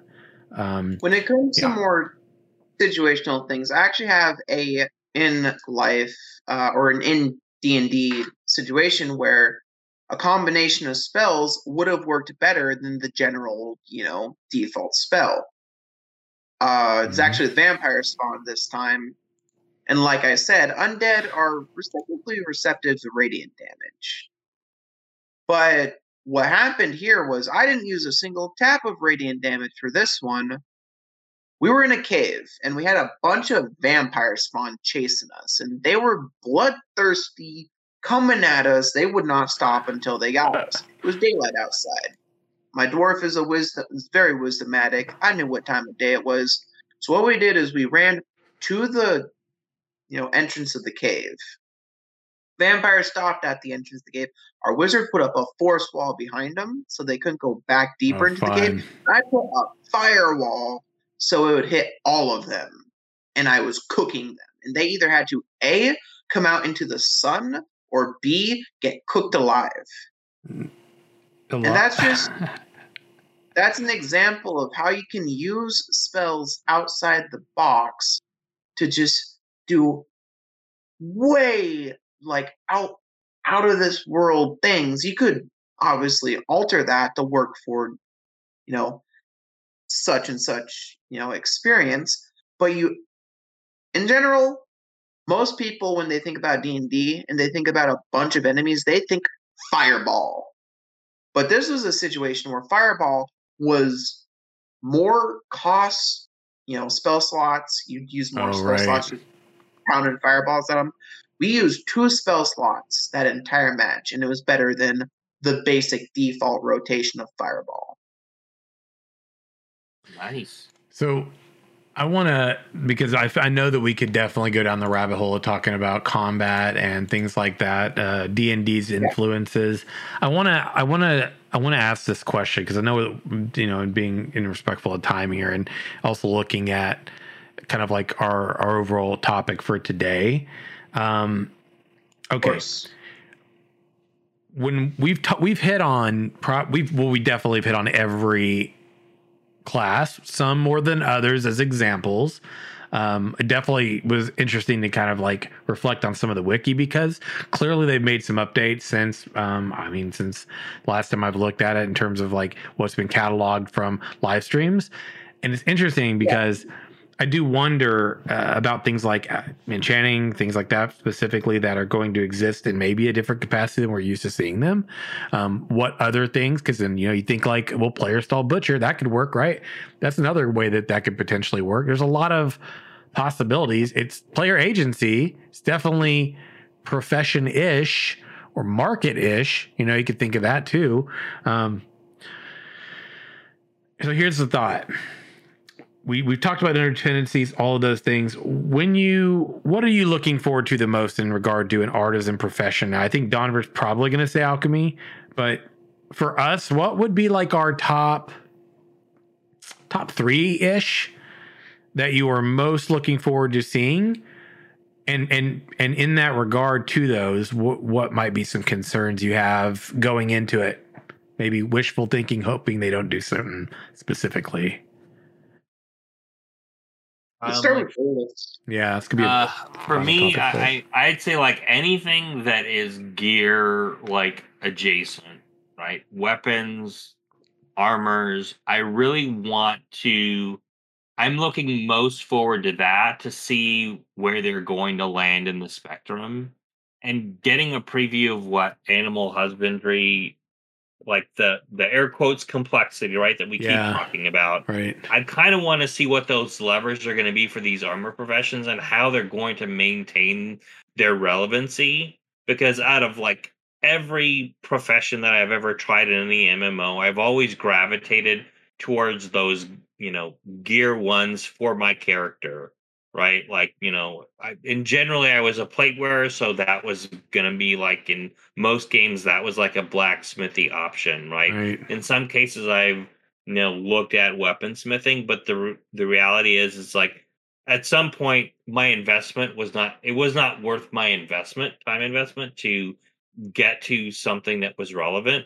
So I do feel like if I had to like pick and choose, I would say armor smithing and weaponsmithing are probably like my biggest looking forward to see what they do and how they interact with other professions, and also how customizable your gear will be. Because if this really is going to be like a primary source of gear for the world, you got to do something special with it. So that would be, I guess, my take in terms of what I would like to do, because I have not yet been satisfied with the crafting system, and I unfortunately did not get to experience Star Wars Galaxies, I know. Which I heard was pretty phenomenal. Right. So I am waiting to be impressed, Intrepid. Yeah, this is one of the areas I think that they have the potential to just really impress. Right. I mean, I look at some of the games like City of Heroes, and I think of like the customization for skills and abilities, like right off the gate. And we know this is something, by the way, that's already there in the game. We know that religious augmentation can happen to change visual effects. We know that the Kickstarter backers have visual effects for that they can alter certain. So this is going to be a thing. So here's the hoping that they get back. Because sometimes I think, the conversation around innovation has been one of those things that I find myself talking about more and more lately with MMORPGs. And sometimes it almost feels like it's considered innovative to just do some of the most basic fundamental things that are just missing these days, isn't it? Mm-hmm. Mm-hmm. Yeah. Sadly. We found a model, and if you stray from that model any further, you're innovative.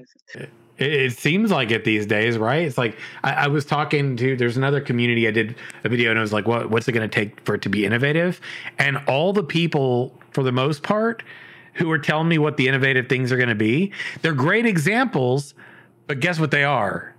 Exactly what we're talking about. These things that have been fundamentally missing because the model, the current practice doesn't include these things.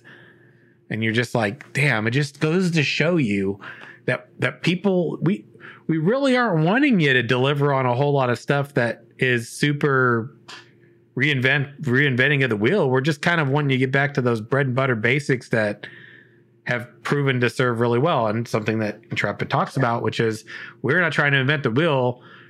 We're trying to take all the things that work really well and put them together. So, man, they might be able to deliver on that, and I certainly hope so. I can tell you, professional wise, what resonates the most for me, right? Blacksmithing, jewel crafting, enchanting, if it were an actual artisan class, doesn't look like it will be. And yeah, jewel crafting, blacksmithing, and freaking alchemy, man. Those are always my jam. Usually, in previous games, I would, you had a primary and a secondary. Elder Scrolls, that could do it all. I like the idea of being a master crafter, and like having that one thing where I'm the guy, or you're the guy or gal who can go and you can just excel, you can refine and hone your trade, your skill as a crafter, and you can be that person that's known for just delivering on this epic, high quality product. That's what can set this game apart. And it's, again, not reinventing the wheel. It's kind of basic. It goes back to back in the day. Everything, Prince and chat, every artisan profession or class in this game is capable of mastery in one branch of their artisan trees. So you can only master one specific pathway, period. You can invest in other professions and other artisan classes, but you're very limited on like how far you can really take that. You can only master one thing. So I know we've hit on a lot of things, but you got some other thoughts? Any final feedback points, discussion points we want to hit on before we wind this down? Yeah. Actually, even though alchemy is my favorite artisan class, I'm actually most interested in scribes. Really? What about that makes you? We haven't really talked about that one a whole lot. What about that one interests you the most? Scribes are going to be interesting because there's a couple of things that are touched up on in different parts of the wiki page, but under legendary items, it talks about legendary items unlocking further chapters of the lore. Yeah. And lore is a big thing in Ashes. And scribes, there's something interesting to me personally about a lore keeper or a scribe. Or let's say you're in a node that has been a mega node for a while, and you have a historian. And even though it comes with, currently, it seems very little like combat. I don't think combat at all. I don't know. Maybe scribes could make enchantment scrolls that could help enchanters, or they could scribe spells into a spell book for different classes. I don't know. Runic power stones too. Remember, there's that one. Yeah. But scribes and scientific nodes. History. Yeah, scientific nodes. Scribes currently, to me, strike me is the most intriguing out of all of them, because I also am interested to see what scribes do with the creation of recipes. And if you can create original recipes later, if they have a key part of making those recipes later. Yeah, it's crazy because, I do wonder too also, and I'm just going to kind of like tuck this in there because I know maybe Daedalus was about to say something, but it makes me wonder how influential they can be for recipes in general, just recipes, period, right? And recipes might also be like declarations of war and stuff like that. Like if you need to write anything down, right? Can this have a tie into it all? Yeah. That's another thing that is interesting. Let's say you are, a military node and you want to declare war on a different node. Do you need a scribe to write up that whole thing and send it to someone? Do guilds for guild rules need a scribe for their guild for Right. anything related to finance or contract. It's something that, even though it's not something I put a super ton of thought into, Mhm. it intrigues me about scribes because there's just so, it's basic, but it's also Fundamental. like, yeah, it's so basic.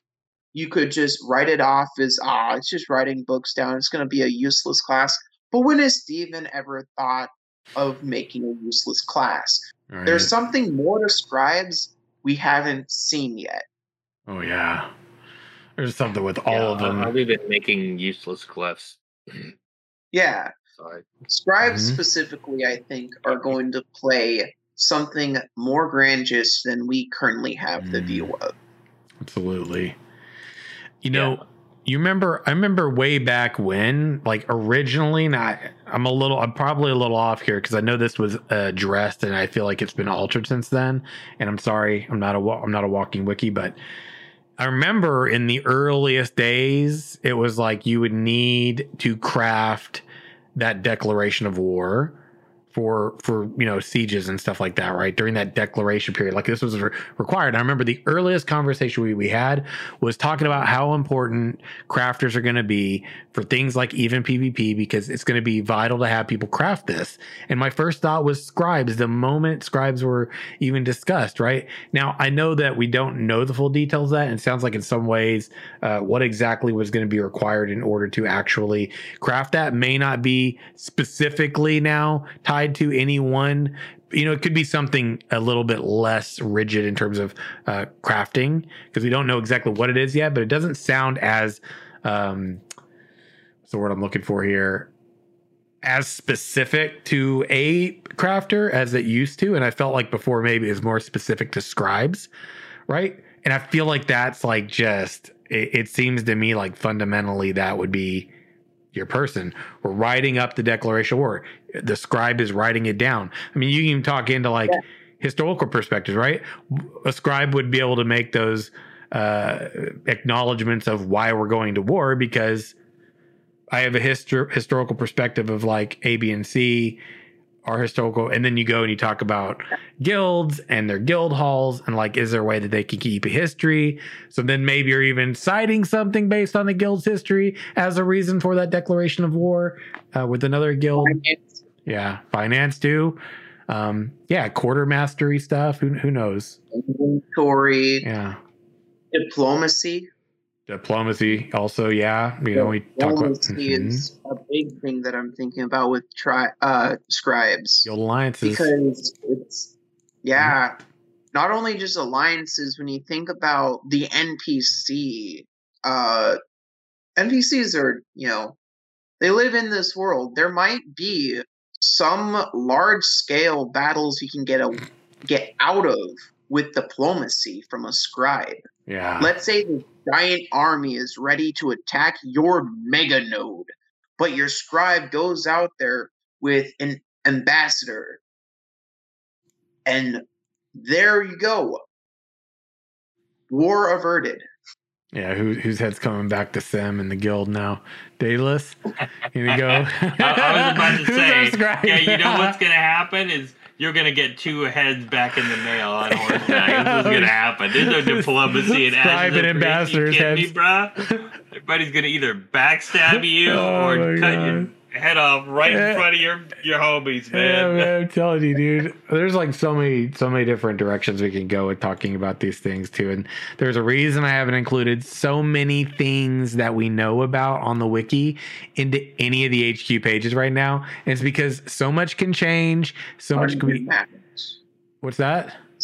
Sorry. Oh, something popped in my head.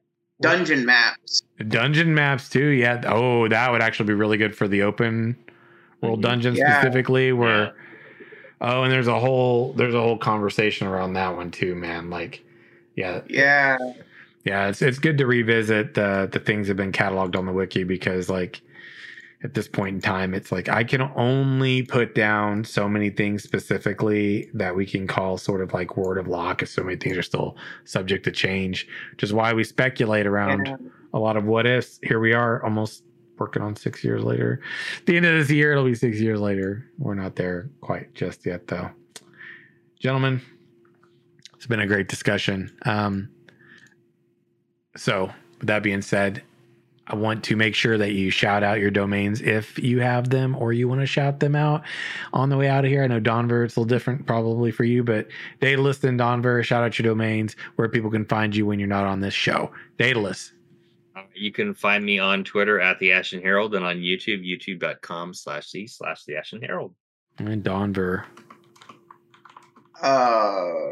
You can't find me. It's true. He's like, I'm nowhere and yet everywhere.